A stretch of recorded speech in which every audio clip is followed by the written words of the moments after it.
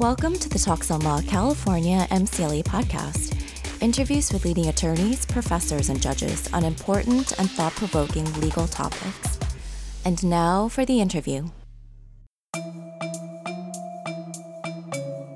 Forensics labs in the United States are entrusted with a critical role in American justice.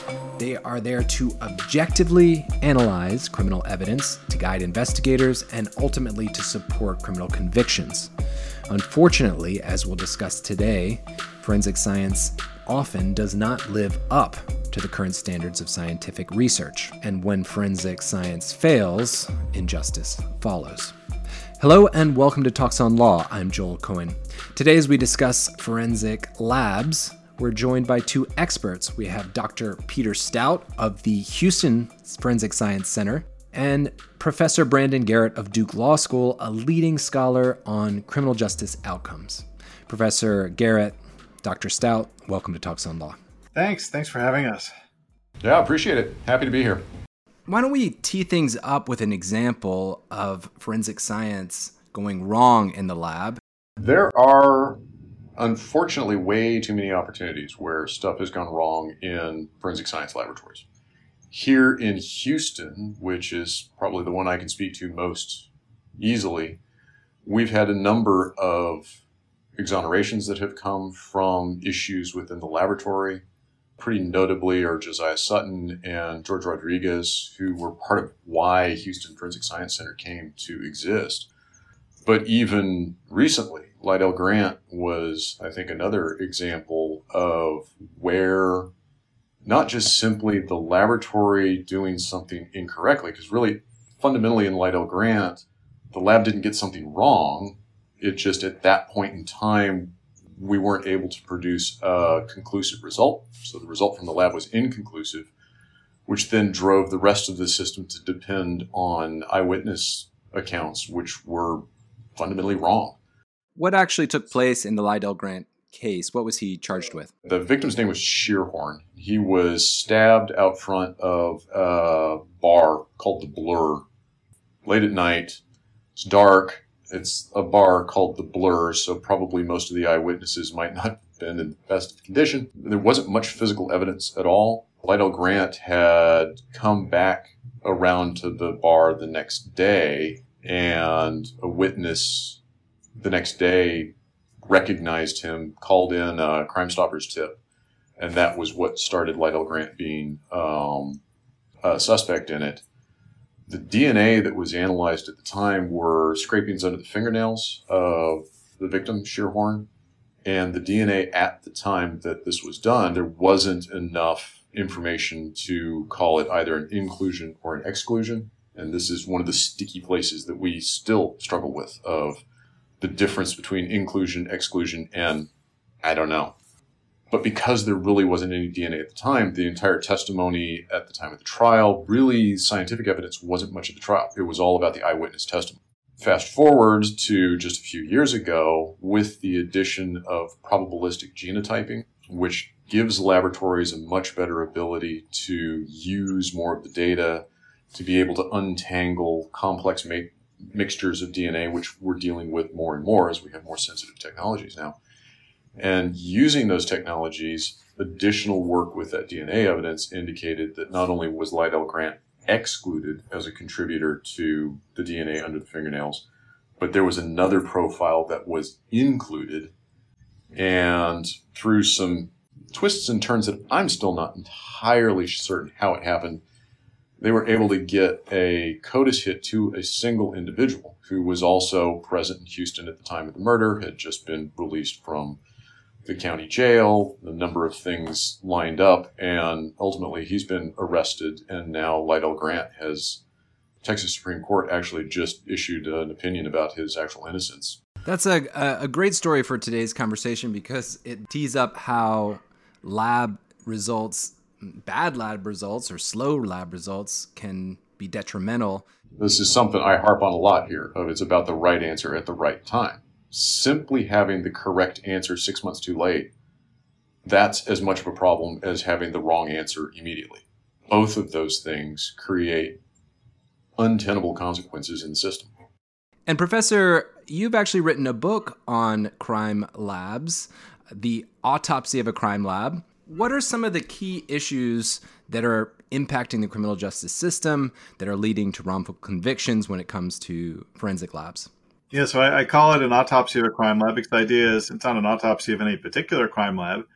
And I don't know how you cut apart a crime lab, but the idea is to break apart the ways that forensic science can go wrong into pieces.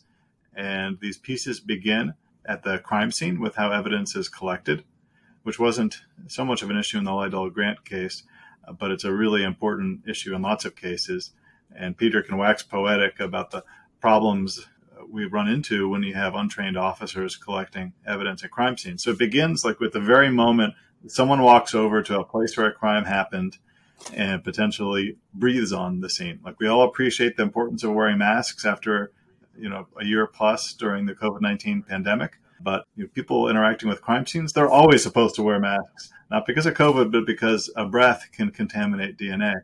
And when you move from the crime scene then to labeling the stuff properly, giving it to someone who actually has training and skill to analyze the evidence, and then using methods that are reliable and lead to repeatable, predictable results, then conveying those results in reports so that dumb lawyers like myself with no scientific background can understand what they mean, and then presenting that evidence in court so that judges and jurors that will most likely, like myself, be scientifically illiterate, understand what it means. At each step of the process, terrible things can go wrong. A lot of forensic methods depend on experts who have expertise based on sort of their training.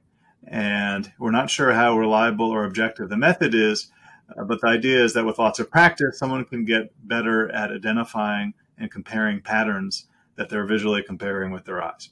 And then the question is, well, how good are these people at pattern recognition, and how much better do you get at it with lots of training and experience?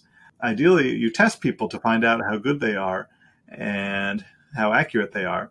But the proficiency test that most labs use, and we can talk more about what good labs can do, they use these commercial tests which are designed to be super easy. And they're admittedly not supposed to be like a demanding test. They're supposed to be sort of a pass-fail. Can this person follow minimal procedures? But at the Metropolitan Lab in D.C., an analyst had actually failed one of these proficiency tests, which was kind of shocking because they're designed to be easy. And what sort of came out when they looked into it was not only that, but these tests are often taken in groups. It's not even testing one person. Like someone actually looked over the work before this person submitted their firearms, answers. And so then they're like, oh, well, then that's actually a problem with two people. Then they started looking at the person's cases, and they found problems in a case which yet another person had looked over. It's a fact about the way that firearms work is done. Right? There are a lot of crimes, obviously, that have guns in this country, and where something is shot, and there will be cartridge casings or bullets left at the crime scene. And then, assuming no one is seen running away, or, given the problems with eyewitness memory like we had at the Blur nightclub, what you may have left is like, it all happens very quickly, but bullets and cartridges are left on the ground. And so how do you link those bullets or cartridges if no weapon is found, or even if a weapon is found, like how do you link that with a person? If the weapon is found, maybe there's a fingerprint or DNA on the weapon. That would be great. But assuming the person was wise enough to leave with the murder weapon, then all you have is those bullets or cartridges. If you later arrest the person and find a gun that they own and realize, oh, wait a minute, this is like the same caliber as the gun used in a shooting, then maybe you could test fire bullets or cartridges from that weapon and see whether they kind of line up. But these firearms examiners, they're standard in the field. They're not like marking things or documenting anything when they're doing that comparison. They're basically looking at the scratch marks that the bullet or cartridge has from the barrel of this tool and saying, yep, it seems like it lines up enough. This looks close. Based on my training experience looking at a lot of bullets and cartridges, this lines up enough. And it's not like fingerprint work where there is some sense of like features, like little loop endings and things that are marked. There's no marking. It's not like there's any documentation. This is how long I spent looking at it. These are the things that I identified. These are the differences I saw, but they're not important because of these reasons. None of that. It's just kind of eyeballing it based on training and experience. And so when you have several people in one group making mistakes, despite their training and experience, it's like, oh, but it's not like you can go back and figure out, oh, this is where they got it wrong, because there's no record of what they did. And so in a recent case, that particular firearms examiner left the lab oh, it failed the proficiency test, that's terrible, that person left. Whether that was right or wrong, I don't know. But there was a judge in D.C. that said, look, given how little is documented in firearms work, given that there had then been a serious study done by the Ames lab at Iowa State looking at error rates in firearms, and they documented reasonably high error rates. They documented enormously high rates of people looking at the test items and saying that the evidence was inconclusive. And there was a big case made by Dr. Nick Skurich, who's a collaborator of mine. Skurich says, if in more than a third of the cases they said that the evidence was inconclusive, that's actually a really high error rate, because this was a test where there actually were answers to each question. The correct answer was not inconclusive. Either this bullet matched this, or it matched that, or it matched nothing. But you can't get 100% on a test if you just refuse to answer all the questions. This was not that kind of a test. Many in the field say, oh, no, inconclusive, you can't be wrong or right. That's just, we don't know how to decide. There isn't enough evidence to make a decision. I think Nick is right, actually, that is a form of error, and it's a really disturbing and problematic one, because it happens a lot in the real world that there's evidence of low quality. And so it's really important whether you correctly identify it as low quality or whether, wait a minute, no, we could connect this with a person potentially. This is evidence that we can do something with. You can't just sort of fudge it all into inconclusive and say it's neither wrong nor right. Anyway, a new case in front of the same judge involved, I think it was cartridge casings, not bullets, from two different crimes that an expert at the Metropolitan Lab had connected together. And the U.S. Attorney's Office, the prosecutors in the case actually, because of this judge having issued this prior ruling saying, I'm worried about this type of evidence, I'm not going to let the experts say anything more than that they cannot exclude this gun as having been the one. I won't say that you can connect this or say something more definitive like a source identification. All you can say is you can't exclude it. So a strong limit on the testimony by firearms experts. New case in front of same judge. Expert says, I've connected these two shootings. Same gun was used in both. U.S. attorney's like, just to make sure this judge, doesn't have his eyebrow raised again, I'm going to bring in two well-known independent experts to look over the evidence. The two well-known independent experts look at it and like, these don't match. These don't match at all. This is an exclusion. That is taken back to the lab, and the lab's reaction was apparently bringing in the examiners at the lab to their supervisor saying, change your conclusions to inconclusive, because then you can't be wrong or right. And apparently there's even more embarrassing stuff where someone else in the lab has shown it, and he's like, no, it's an exclusion. I agree with these independent people. That person was then told to change his PowerPoint. He then changed his conclusion by sending a message on his iPhone in the supervisor's office, which all goes to nothing is documented. So all you have to do to change your conclusion is say, I have a new conclusion. It's not like there's a detailed report where you have to change the markings or something like that. Now I've eyeballed it differently in my mind. All this created an accreditation problem because this was a quality issue that was misreported to the accreditation agency. The lab now has had its accreditation suspended. All this highlights how bad quality control and a flimsy set of practices in a discipline can lead to just enormous problems. This just began with one case and one comparison. How many thousands of cases are going to have to be reopened now to figure out whether there were mistakes made in that lab? And how good are the records in this lab? How easy will it be to even identify all the cases that may be affected by these practices? And that said, what they were doing in that lab is not all that different from what lots of labs do. I read transcripts all the time. I was just looking at a North Carolina case where there was a firearms expert who said, I don't have any documentation, but, I've looked at the stuff and I conclude that this came from that gun. My personal error rate is 0 and, I'm right. And that's sort of standard around the country in that particular discipline. One thing that we should just touch on quickly is how powerful forensic evidence is.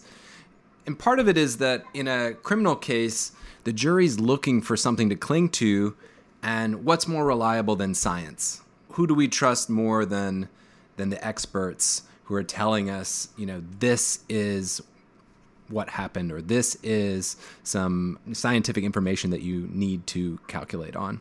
A disproportionate impact. I had one case years ago. So I'm a toxicologist by training. So I've got a PhD in toxicology. I'm a board certified toxicologist. All of these, patents of nobility of things that I can rattle off of what's in my career. And I was testifying in this case that there was a social worker.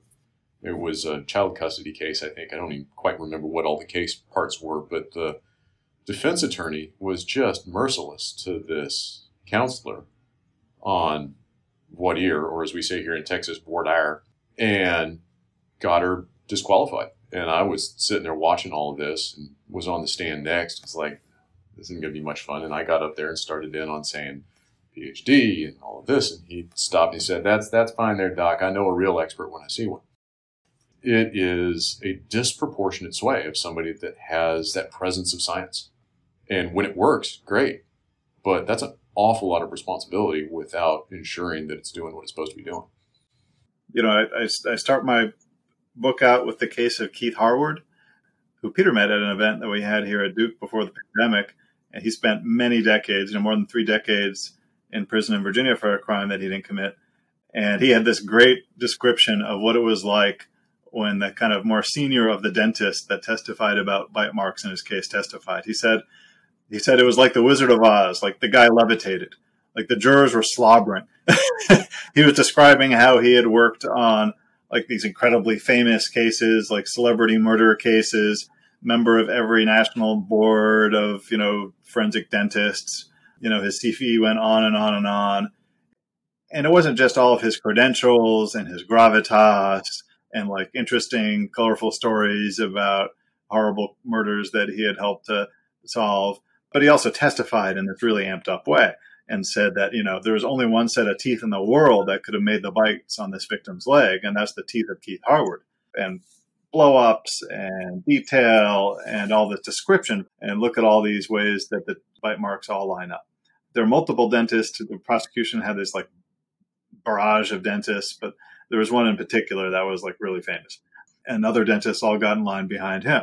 Now, it was not Keith Harward's teeth. He was later exonerated by DNA. And in fact, like the defense lawyer, like paid more attention to this stuff than lots of defense lawyers and pointed out really concrete differences between the bites and Keith Harward's teeth. And they're like, no, you don't know anything about this. Like they're just, everything lines up. There was no other evidence in the case either. Like this was it. This is why Keith Harward was originally sentenced to death and resentenced to life. It was all based on the gravitas and the power of this expert testimony. Now, we can also learn some things about just in general, what do people think of experts? What do people think? It's not like people have this like incredibly firm belief in science in this country. It's not because someone says they're an expert that people in this country automatically trust them. But there's a lot of mythos surrounding crime solving using science.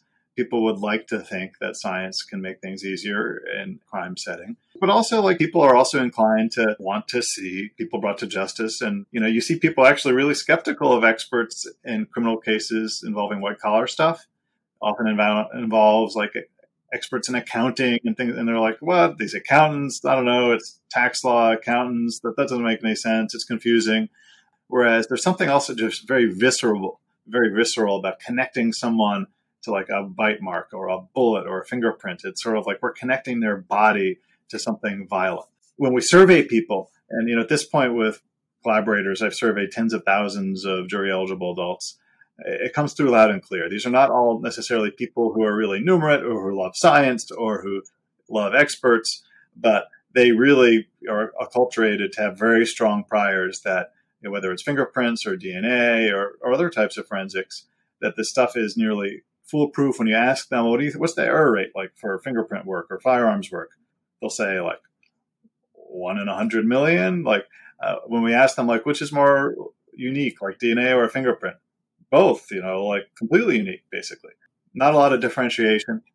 When you ask like lawyers and judges are more skeptical and we'll kind of have more gradations in terms of how we think of stuff. We're taught to be skeptical, but regular people tend to assume that this stuff is perfect. Now, the good news is that regular people are also, we're surprised when we hear that stuff can go wrong. And so if you actually hear some things about, well, this expert was actually tested and this person says they're a complete expert, but actually when you give them sample fingerprints, this is how many they connect correctly. They're like, oh, okay. If you tell them that, by the way, mistakes can be made, it's happened in cases before. Just ask Brandon Mayfield, who got his fingerprint misconnected to a terror bombing, or just look at this study where they got it wrong, whatever it was, 8% of the time. Jurors take that into account. And they're like, okay, not a perfect expert. This is useful information, but it's not like 1 in 100 million accuracy information. And so if we tell people information about reliability, they can take it into account because people don't always assume that experts are perfect. But with forensics, the starting place for most people is that this stuff is perfect, this stuff is great, I don't need to think about it. It's going to tell me who committed the crime. And now for those who are listening for MC Lee credit, the code is 51215. Again, that's 51215. And now back to the interview.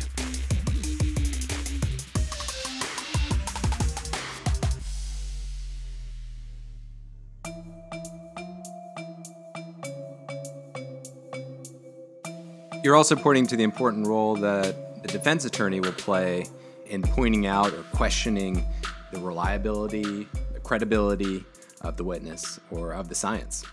Well, the defense attorney can play a role. That said, we've seen really mixed things. Forgetting about what defense lawyers actually do, because when you read trial transcripts, it's rare to see a defense lawyer actually do anything, like ask questions even. It makes it really easy to read these transcripts because after the direct, the forensic expert will say, I conclude it's a source identification. Then the defense lawyer will say, so you said it was a source identification? Yes. Okay, no further questions. I mean, they'll do almost nothing. I've read, cases like Keith Harward's where there were blatant unscientific statements made on the record in cases of people freed by DNA. These innocent people's cases, like what did the defense lawyers do in these innocent people's cases? Normally they kind of rolled over and played dead. They didn't ask any meaningful questions. They didn't say, like the bite mark discipline. What studies have been done about the reliability of bite mark comparison evidence? What do we know about error rates? When dentists were given some sample materials at one of your conferences in the field, how did you all do? Really, really badly. None of that. That said, in studies where we've sort of pretended like the defense lawyer actually, here's this detailed cross-examination that the defense lawyer did, do jurors, take that into account? For the most part, cross-examination isn't what a lot of judges assume it is. They figure we should just let this stuff in, let the jurors decide. And the way that we allow jurors to make reasonable decisions about evidence is through the crucible of the court, where the defense lawyer does an effective cross, and that could neutralize an expert that's, The truth will emerge. Yes, the truth will emerge through the cross-examination is like the best machinery of justice ever invented. That's how the fundamentals of our adversarial jury system, that through aggressive questioning, jurors can assess things and, figure it all out. That doesn't make that much sense. Like a real adversary system, you would have more than one expert. You'd have ideally at least a defense expert. And so just like you have lawyers from both sides questioning a witness, you can have someone else actually looking at the evidence. When we've done jury studies and there's a defense expert, sometimes, it could be an expert that doesn't even, as the defense expert, re-examine the evidence. It can be a defense expert that's just explaining some of the limitations of the method and saying, the crime lab guy didn't tell you anything about the error rate studies in this field. Something is known about how reliable these judgments are, and judgment is perfect. These judgments can be of pretty high reliability if the evidence is high quality, but if it's lower quality, things can go wrong, and this is how it can go wrong.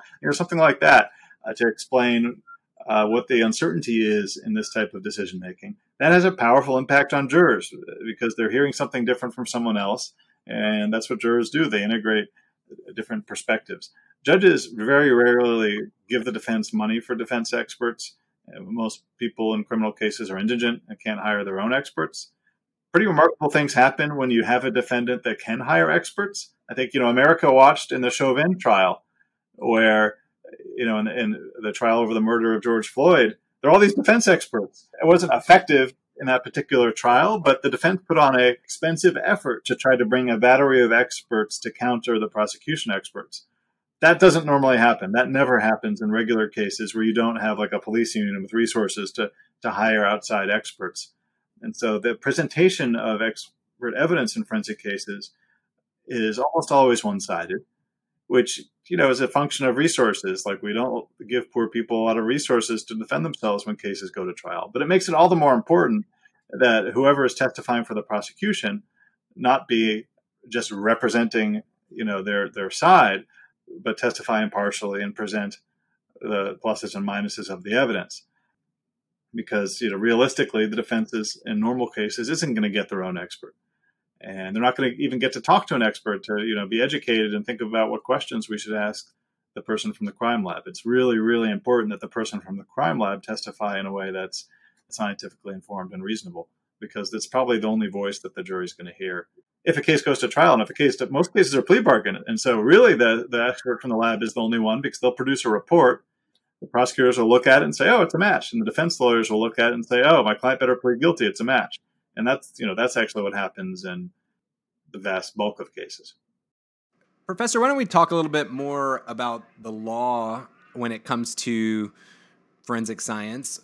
Here, it doesn't sound to me like anyone's going through and deciding, is this good science? Is this science reliable enough to be admitted? What are the standards that you see in federal law or in state laws? Many states follow the federal standard, which comes from Daubert versus Merrell-Dow Pharmaceuticals, a 1993 decision that fundamentally reshaped expert admissibility decisions, who gets to be an expert. The Daubert case focused on these science-relevant factors. Is there peer-reviewed literature? Can you falsify the technique? Is there research on the technique? And sort of the older inquiry into, like, is it generally accepted within the relevant scientific community? What is that community? Those factors are not meant to be exclusive, but the idea is we should be looking at whether this is sound science, not just letting stuff in because people have used it in the past. The federal rules of evidence were amended in 2000 to reflect this rule, and judges were tasked with this more sort of stringent, rigorous gatekeeping inquiry. And there's evidence that in civil cases where money is in dispute, there's often a battle of the experts. Experts paid a lot on both sides, that judges hear 2 points of view they have to adjudicate, and there's evidence that they do scrutinize expert testimony quite a bit in civil cases, not so much in criminal. It's very rare to see judges even dig into these factors, talk about them. In state courts, many states have adopted these standards, amended their rules. Often it's numbered 702, just like the federal rule, and has the same words as the federal rule. Sometimes you'll see judges quote those words, but then say nothing about the reliability of the evidence in their case. Or they'll say, we've let fingerprint evidence in for years. Maybe those were years before they changed to the modern Daubert rule. Doesn't matter. They just sort of say, it was good enough then, it's good enough now. It's really, really uncommon to see judges dig into reliability issues or research or science at all. In recent years, here and there, we've seen longer opinions where some judges have actually dug in and talked about research and error rates, the National Academy of Sciences report. It's not that common. Judges are just really reluctant to exclude evidence in criminal cases, period. Whether it's expert evidence or a really disturbing coercive interrogation or an eyewitness where there's all kinds of indicia of unreliability. In general, excluding evidence means that the prosecution may not be able to bring its case, and judges just want to let it all in, let the jury decide whether to convict someone in a serious criminal case. And so what we have seen more of is judges at least saying, it was wrong to let this expert in. And on appeal, they'll say, that was an error. But by the way, it was a harmless error because the guy's totally guilty based on other evidence. But we just want to send a message that they shouldn't have let this expert say these things. Or, here and there, you'll have judges limit the testimony and say, this expert gets in. I'm not sure about reliability, but the conclusion should be more cautious. Maybe they should just testify to a reasonable firearm certainty or something. Or they can't exclude the firearm. I'm not sure about reliability, but I'm not going to go there. Here and there, you'll have judges, and we've seen more of this in recent years too, which is interesting. We're not going to say anything about the reliability of this discipline, but look at the work that this firearms or whatever it is examiner did. There's no documentation. They can't say how long they worked on it. I can't tell whether this person did reliable work in this particular case. Maybe the discipline is fine. That raises more complicated sciencey issues. But what this person did, I can't even tell what they did. I'm not letting this expert testify because I don't know whether the work they did is trustworthy in this case. And we've seen more of that, actually, which should send a warning sign to labs that don't really have standard operating procedures or documentation or standard or good reporting. You do still see, especially you have small labs and police departments still. They're not even independent labs in any way. They're in the basement of the police department where they have no real standard operating procedures, no real documentation. You ask, these examiners, are you familiar with the National Academy of Sciences report on forensics? Have you looked at standards in professional associations in your discipline? How do you report? What language do you use? They sort of say, I don't know. I just look at stuff. We haven't even talked about that. We've tended to talk about how should you regulate labs, and Peter's lab is a well-resourced lab. There are so many labs which are really operating in dark ages. Just like there are like 3-person police departments and there are 5,000-person police departments, there are like 3-person crime laboratories that are just sort of like a room in a police department. For more legal explainers and interviews with the titans of law, visit talksonlaw.com. If you're earning MCLE for this interview, you can enter your confirmation code at talksonlaw.com/MCLE podcast to get your certificate. Join us again soon for more cutting-edge interviews on the California MCLE podcast.